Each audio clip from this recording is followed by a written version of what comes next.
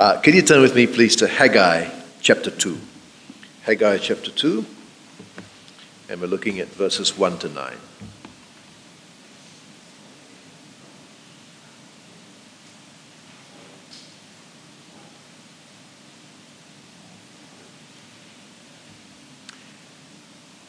So let me lead us in prayer as we begin.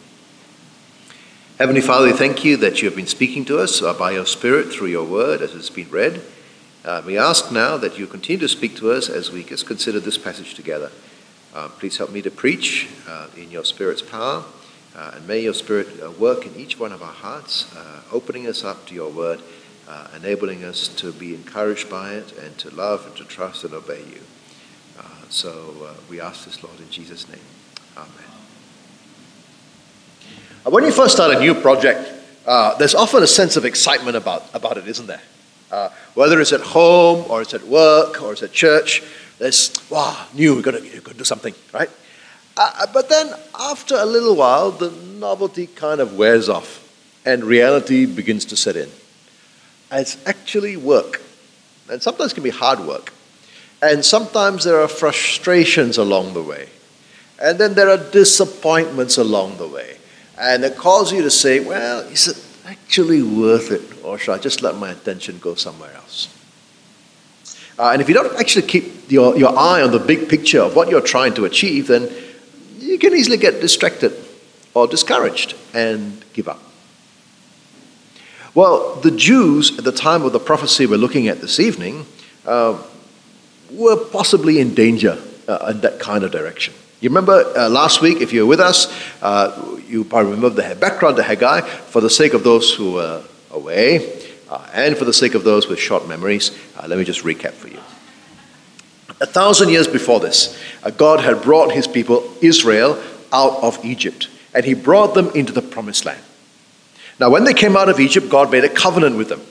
It's not the covenant that we have through Jesus, which is called the New Covenant. This is what we call the Old Covenant. Right? It's a covenant made through Moses, the place called Mount Sinai. God had blessed them first, he rescued them first, he showed them grace first, but then under these terms of the Old Covenant, they needed to obey to remain in God's blessing. God freely gave them the promised land, and if they obeyed God, he would bless them in the land with material prosperity. But if they disobeyed God, he would withhold his blessing, and they would face God's curse. In fact, eventually they would be expelled from the land.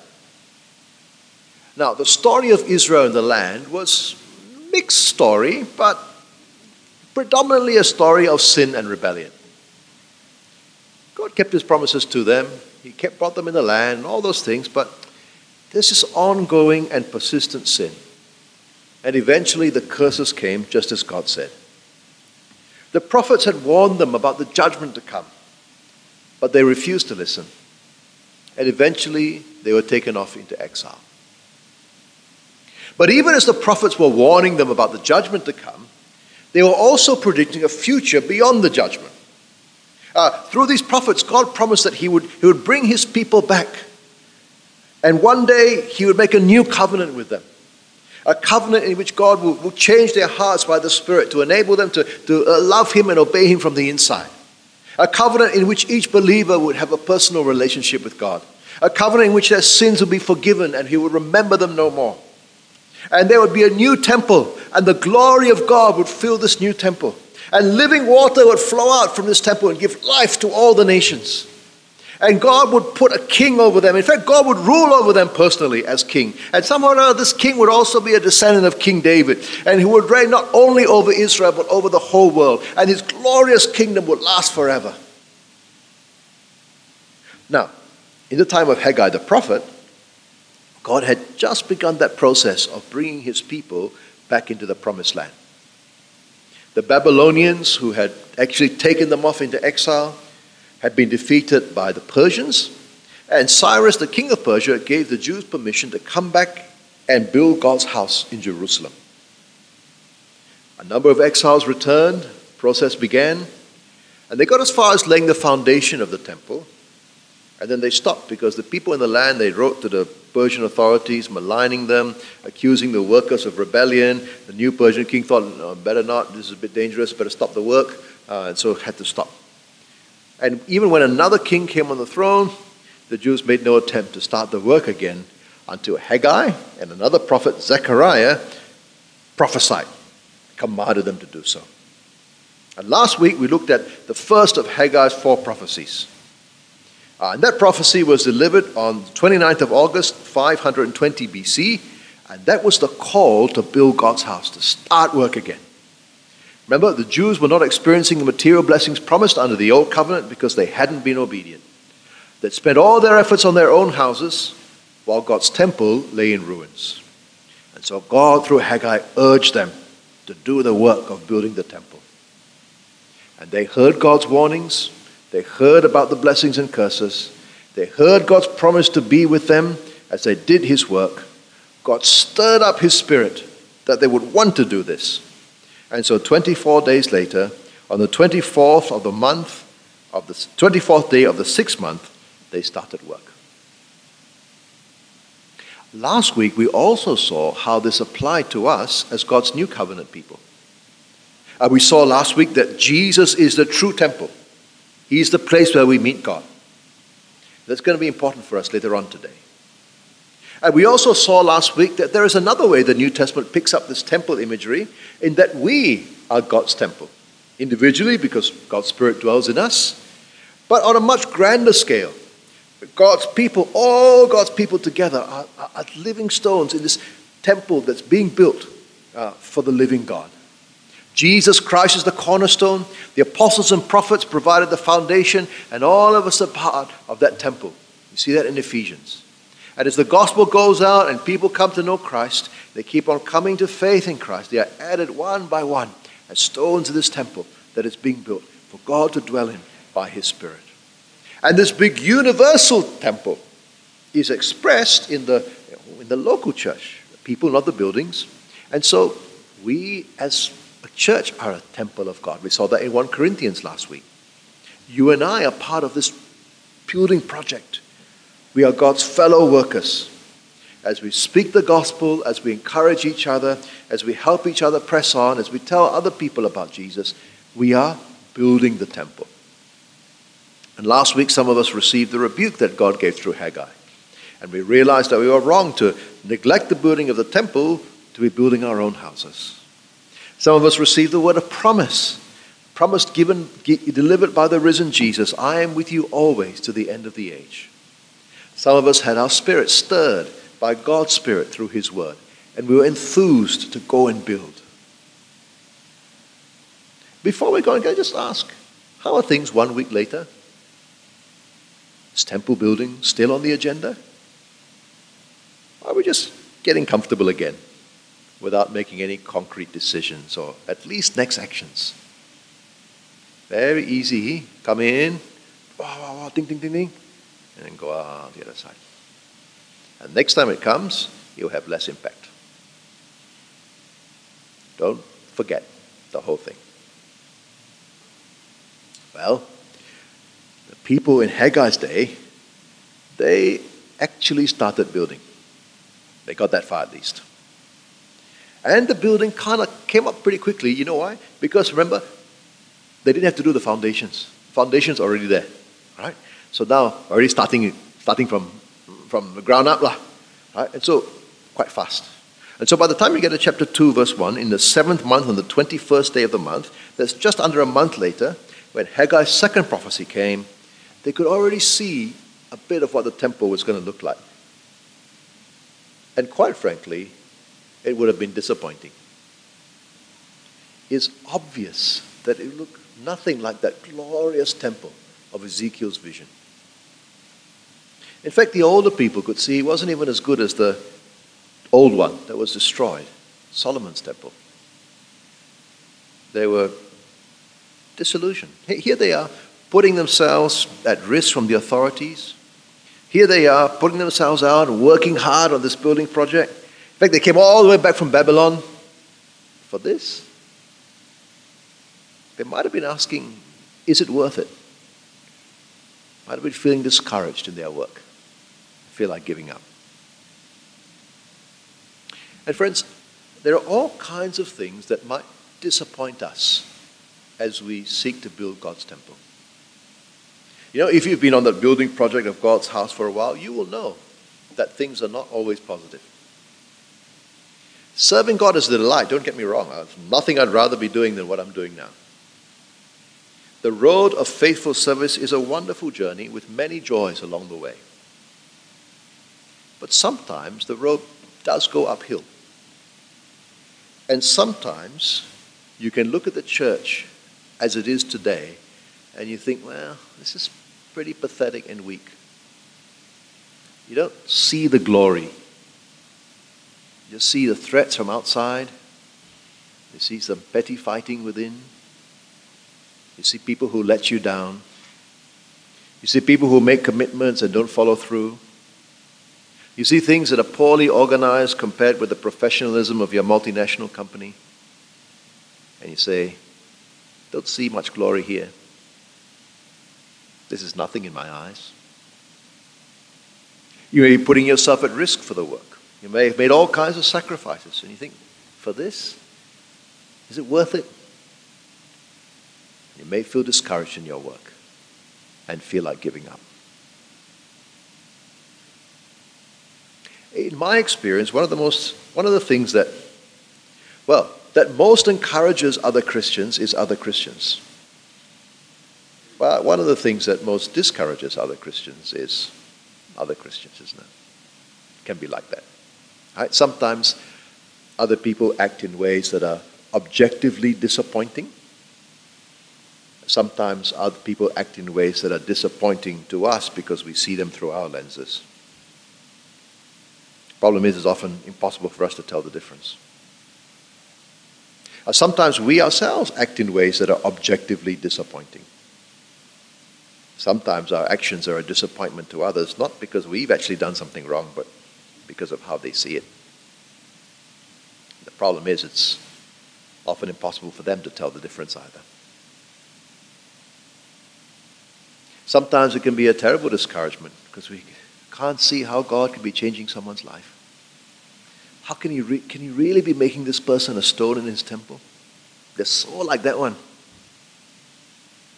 We can't see how we want to be involved in the same building project as this other person we don't like. And that's actually pretty discouraging to both parties, isn't it? There might be other things that discourage us. If we labor and labor and labor on a project and we get little fruit, we might be discouraged. Might work so hard to prepare a good Bible study for your GG and then people don't turn up.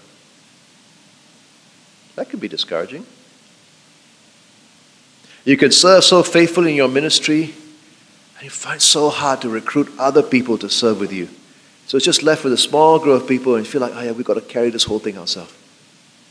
That can be discouraging. You can work really hard to serve the Lord. At the end of the year, you look around, actually you haven't really grown much, at least in numbers. You can feel discouraged. You shouldn't be, because faithfulness is more important than results, but it's easy to be discouraged, right? When you look at the numbers. Friends, God knows the discouragements will come as we're seeking to build his temple. God knew that the people of Haggai's day were in danger of being discouraged. And he cared. He cared enough to send his word. Verse 2 continues. The word of the Lord came by the hand of Haggai the prophet.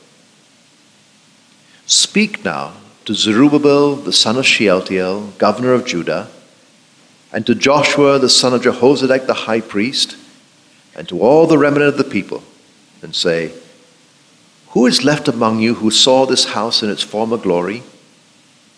How do you see it now? Is it as nothing in your eyes? See, God knows, He knows his temple doesn't look so great. Knows it looks small and pitiable compared to that grand temple that Solomon built. So what's he going to say to encourage these discouraged people? Well, he's going to give them 3 commands and a promise. The first command is in verse 4. He says, yet now be strong. Be strong.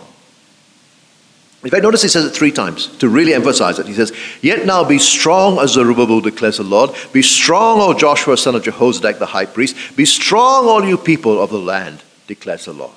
Be strong. Why is he saying, be strong? Well, this is not the first time God says this to his people. Multiple times in Deuteronomy 31 and Joshua 1, the end of Deuteronomy, beginning of Joshua, when Moses is handing over to Joshua, Moses tells him, and then God tells him to be strong. Sometimes it's paired with courage, so it's be strong and courageous. Joshua will need to be strong to be able to lead his people into the promised land.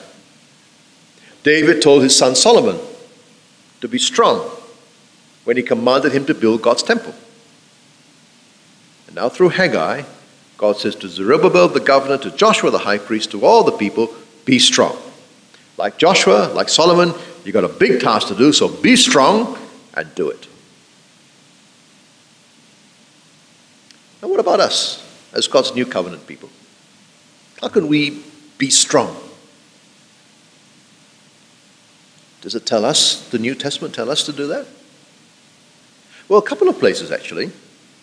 I can think of Ephesians 6 verse 10, where we are told to be strong in the Lord and in the power of his might.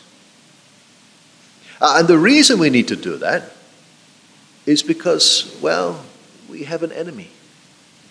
There's the schemes of the devil. We do not struggle against flesh and blood, but the principalities and powers and the rulers of the heavenly places. You see, the devil also doesn't want us to build God's house, right? And he will use any opportunity to discourage us. And by the way, internal conflicts are a classic move. That's why 2 chapters earlier, in chapter 4, verse 26 and 27, Paul says, "Do not let the sun go down on your anger and give no opportunity for the devil." But here in chapter 6, verse 10, the command is to be strong in the Lord and in the strength of his might.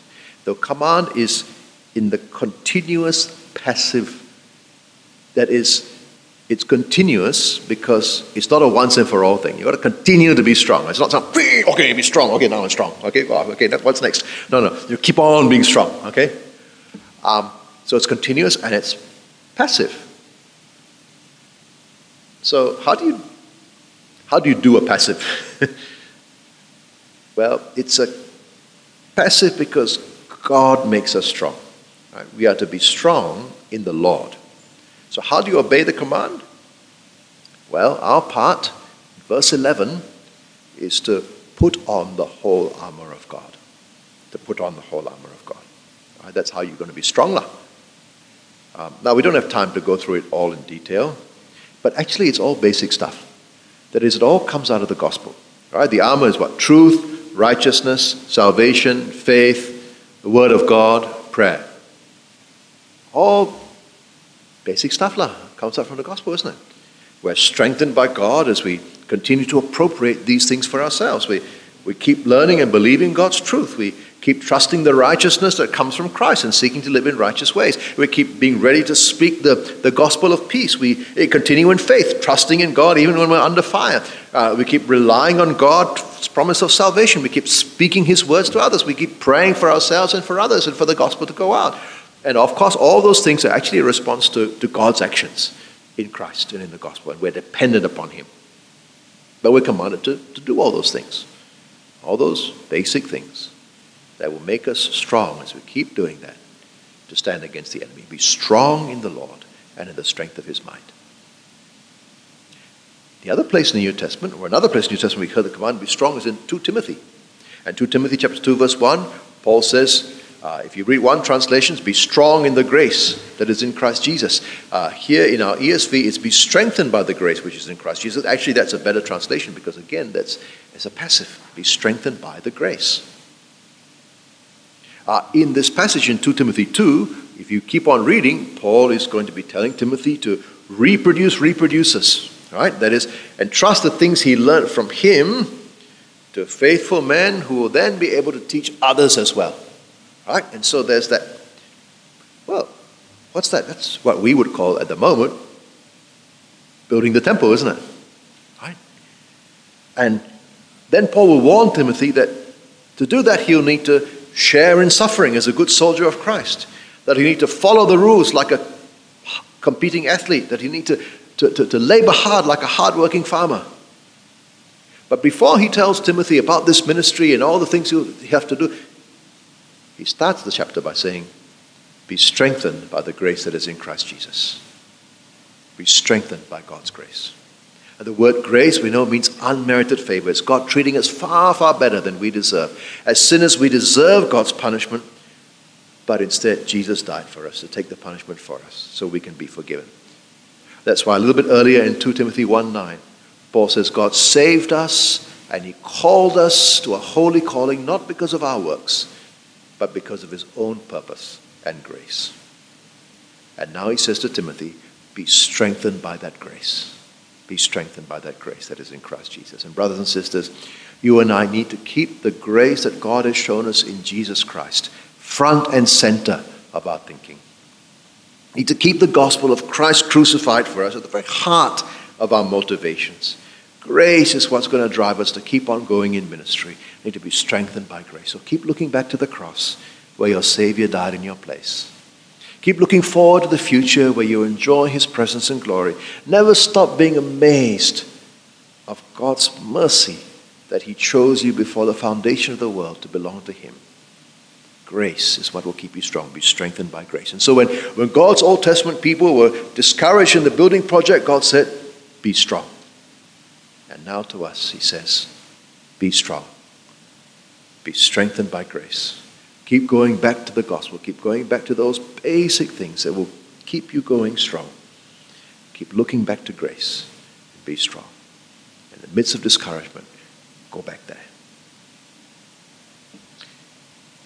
Now coming back to the passage, the second command God gives his people comes towards the end of verse 4. Right? He already said, be strong, all you people of the land, close the Lord. Next thing he says is, work. Work. You know, sometimes when we are discouraged, our tendency is to withdraw.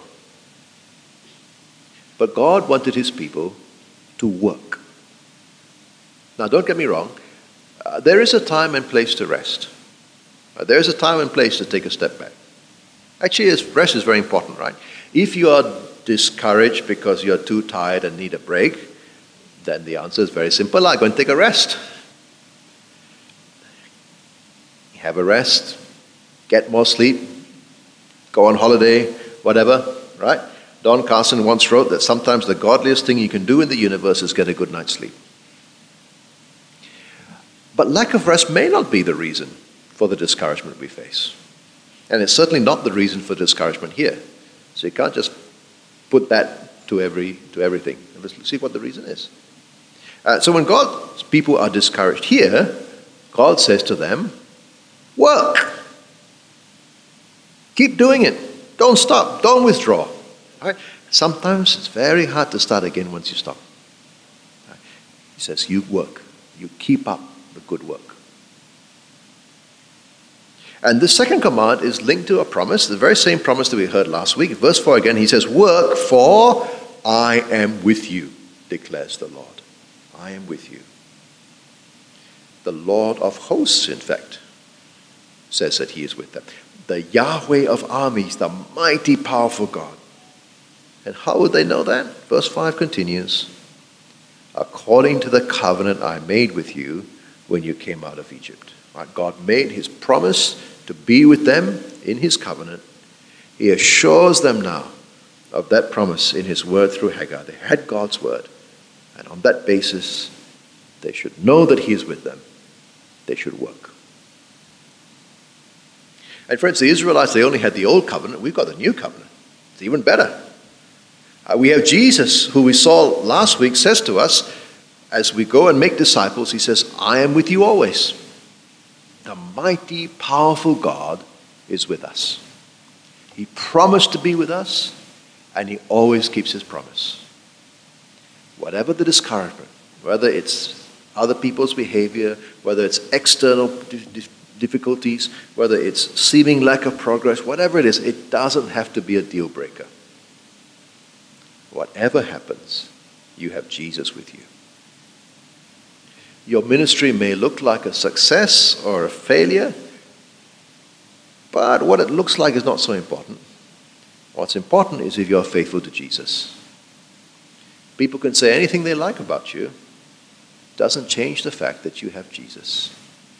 And that's far more important. If we are making disciples, as we baptize in the name of the Father, Son, and Holy Spirit, as we teach them to observe all that Jesus commanded, Jesus is with us. He's promised. So listen to me, my discouraged brother or discouraged sister. Just imagine that you went home tonight and you're sitting in your room saying your prayers before you go to bed, and then suddenly your room becomes really bright and an angel appears before you. And the angel says, I come with a message from Jesus. I know you're discouraged, but I want you to keep going back to my gospel. I want you to keep being strengthened by my grace. I want you to keep building my house, and fear not, I am with you. That's the message from Jesus for you. Thank you. The light goes away, the angel disappears. Do you think that'll make a difference to your ministry? Do you think you'll be encouraged? Well, don't be silly. You don't need an angel to appear to you. You have the word of Jesus. That's better than a message from an angel, isn't it? We have the promise of the risen Jesus to be with us. And on that basis, we are to press on in the work of making disciples. Work, for I am with you, declares the Lord.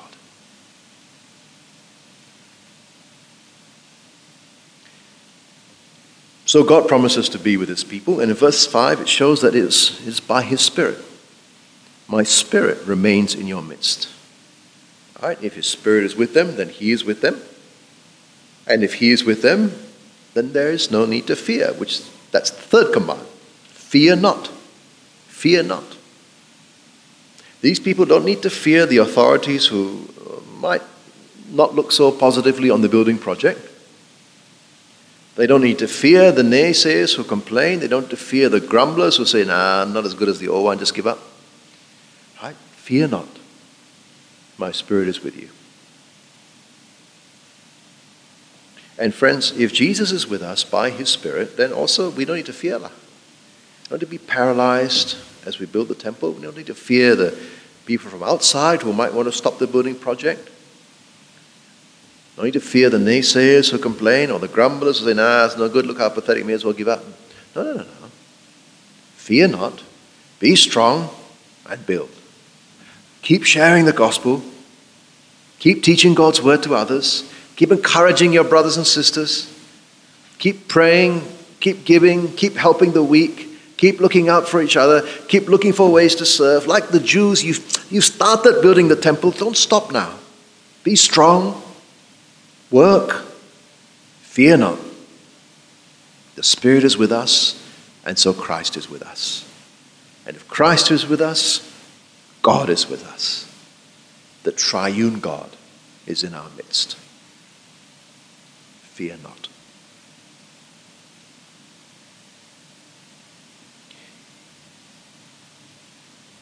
The other reason to fear not is because actually what you're doing is not in vain.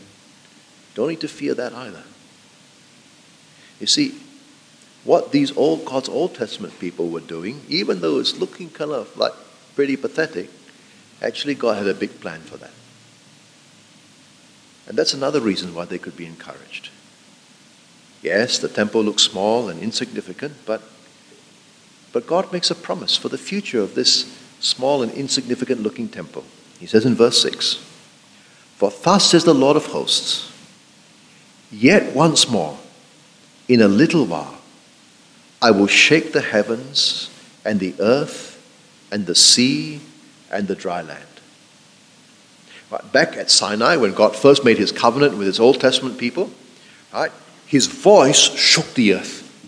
And so scary and so momentous was the presence of the living God that the people of Israel couldn't bear it. They knew God is holy, knew that they're sinful, and it was so God says, once more I'm going to shake. Once more I'm going to show myself to be so holy and powerful, and I'll do it in an even bigger way. I will shake not only the earth, but he says, verse 6, I will shake the heavens and the earth and the sea and the dry land and everything. There is going to be a mighty and terrifying revelation of God, a revelation so big that even Sinai will be small in comparison. And God's holiness and power will be seen in great judgment. And when God shakes the earth, what will happen? All the treasures of the earth will come into the temple. Verse 7, I will shake all the nations, so the treasures of all the nations shall come in. Maybe it's like those money boxes. You shake, all the money come out. Right? I'll shake the nations, all the treasures of the nations shall come in. And I will fill this house with glory, says the Lord of hosts. The silver is mine, and the gold is mine. Right? And what's God going to do? He's going to bring it into the temple.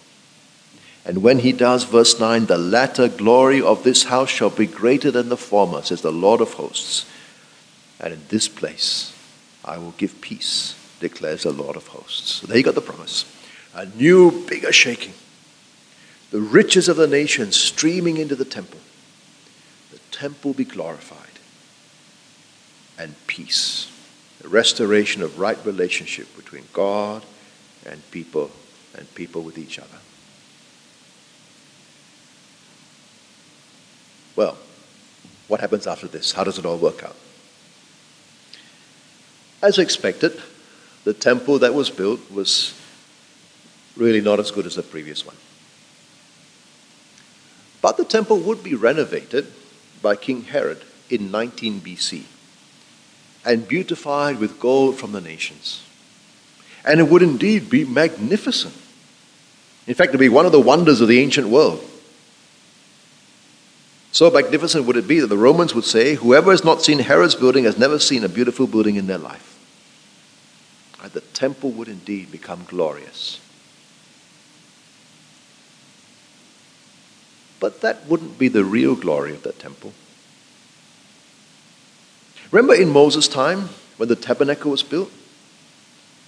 The tabernacle was like the mobile precursor to this temple, or Solomon's temple. What happened? The cloud of God's glory filled the tabernacle. And then in Solomon's time, when the first temple was built, the cloud of God's glory filled the temple. But in this temple, the second temple, never happened. The cloud never appeared. And yet God promised through Haggai that the glory of this temple would be greater than the glory of the previous one. How can? Well, in about 6 BC, there was a man in the temple whose name was Simeon. A man who was righteous and devout, and he was waiting for the consolation of Israel.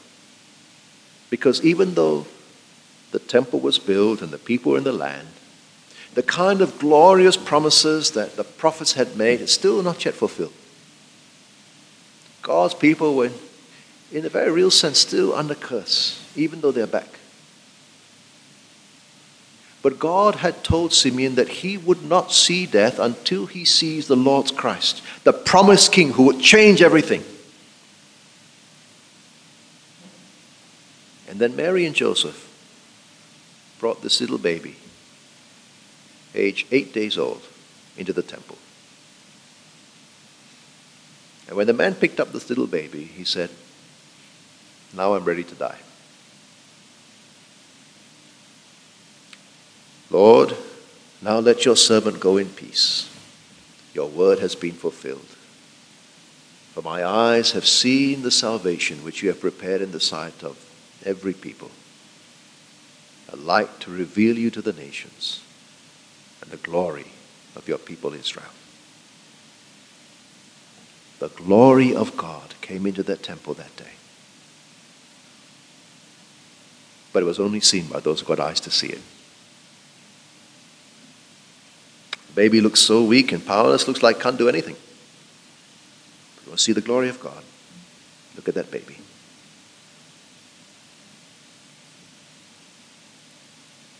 "12 years later, the kid's back at the temple, astounding the teachers with his questions.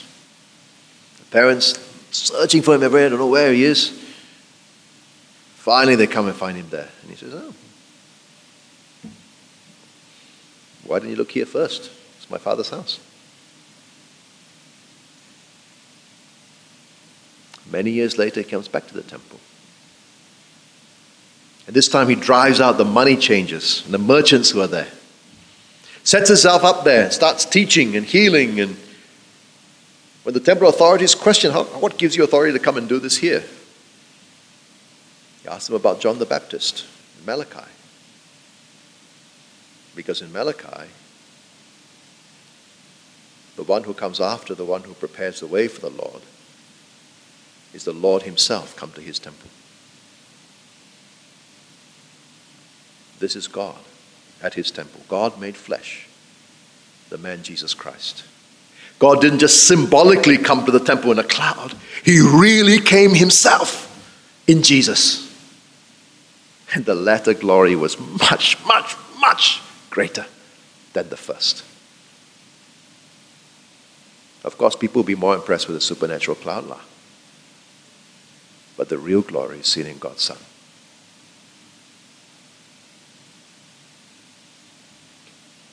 Jesus is rejected by the temple authorities. And he left the temple in the same way as in Ezekiel's vision, the cloud of God's glory leaves the temple, it goes to the Mount of Olives. And Jesus leaves the temple, it goes to the Mount of Olives. And there on the Mount of Olives, he teaches his disciples that this temple is going to be destroyed.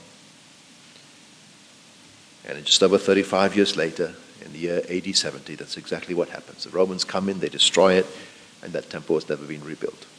But what Haggai said came true first. The temple was much more glorious, for the glory of God was seen in Jesus. Now, that was Haggai's temple. But remember we saw last week that in the New Testament, the real temple is Jesus himself. That temple in the Old Testament that was destroyed and rebuilt and destroyed, that's actually pointing forward to him. And all God's promises are actually fulfilled in him. He is the place where we really meet God. He is Emmanuel, God with us. He's the one who really gives us that living water. Destroy this temple, he said, and I'll raise it up in 3 days. And he's talking about the temple of his body. But when Jesus walked among us, he didn't look that impressive either, did he? People said, this guy, Messiah, can't be lah. Like Haggai's temple, he was nothing in their eyes. They didn't see the glory. Even in his death, he looked so weak. How does this man dying on a cross save anyone? But that's what he was doing, wasn't he? Hanging on the cross to take your punishment and mine, bearing the wrath of God on our behalf. That great act of judgment being there was that great, huge shaking, greater than any act of judgment the world had ever seen in the past, where God's holiness is truly seen. If you have eyes to see. But then on the third day, God raised his Son from the dead. And that risen, glorious Jesus is the permanent, glorious temple. And the treasures of the nations, Gentiles like you and me, are flowing into it. And the glory of Jesus far exceeds the glory of any temple that is built in Israel's history. And in him, we truly have peace. Jesus is the ultimate fulfillment of this prophecy. But then let's think back again about the application when it comes to the temple that we are part of the building project of. Because that's got application for, it's still got application for us as well, isn't it? In the next stage of that biblical theological line. Remember Haggai? The building looks so small and insignificant, they wonder if they should be pressing on or not. What did God say? Be strong, work, fear not. And one day, I'm going to shake the heavens and the earth.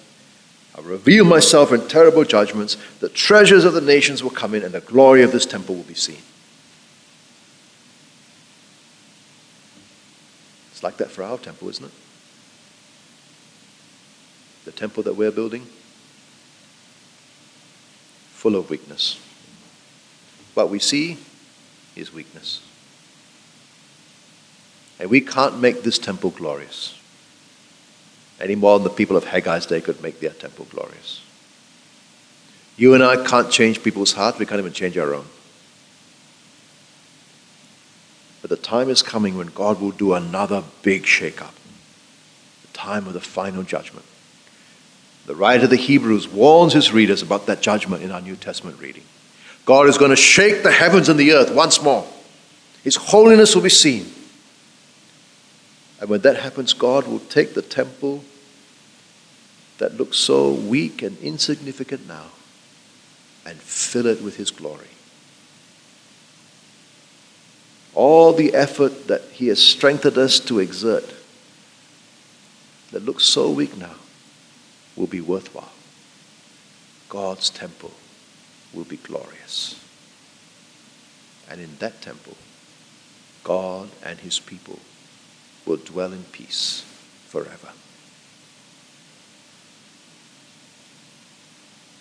So, brothers and sisters, God said through Haggai to those Jews of old, and He says to you and He says to me, be strong, work, fear not, my Spirit remains in your midst.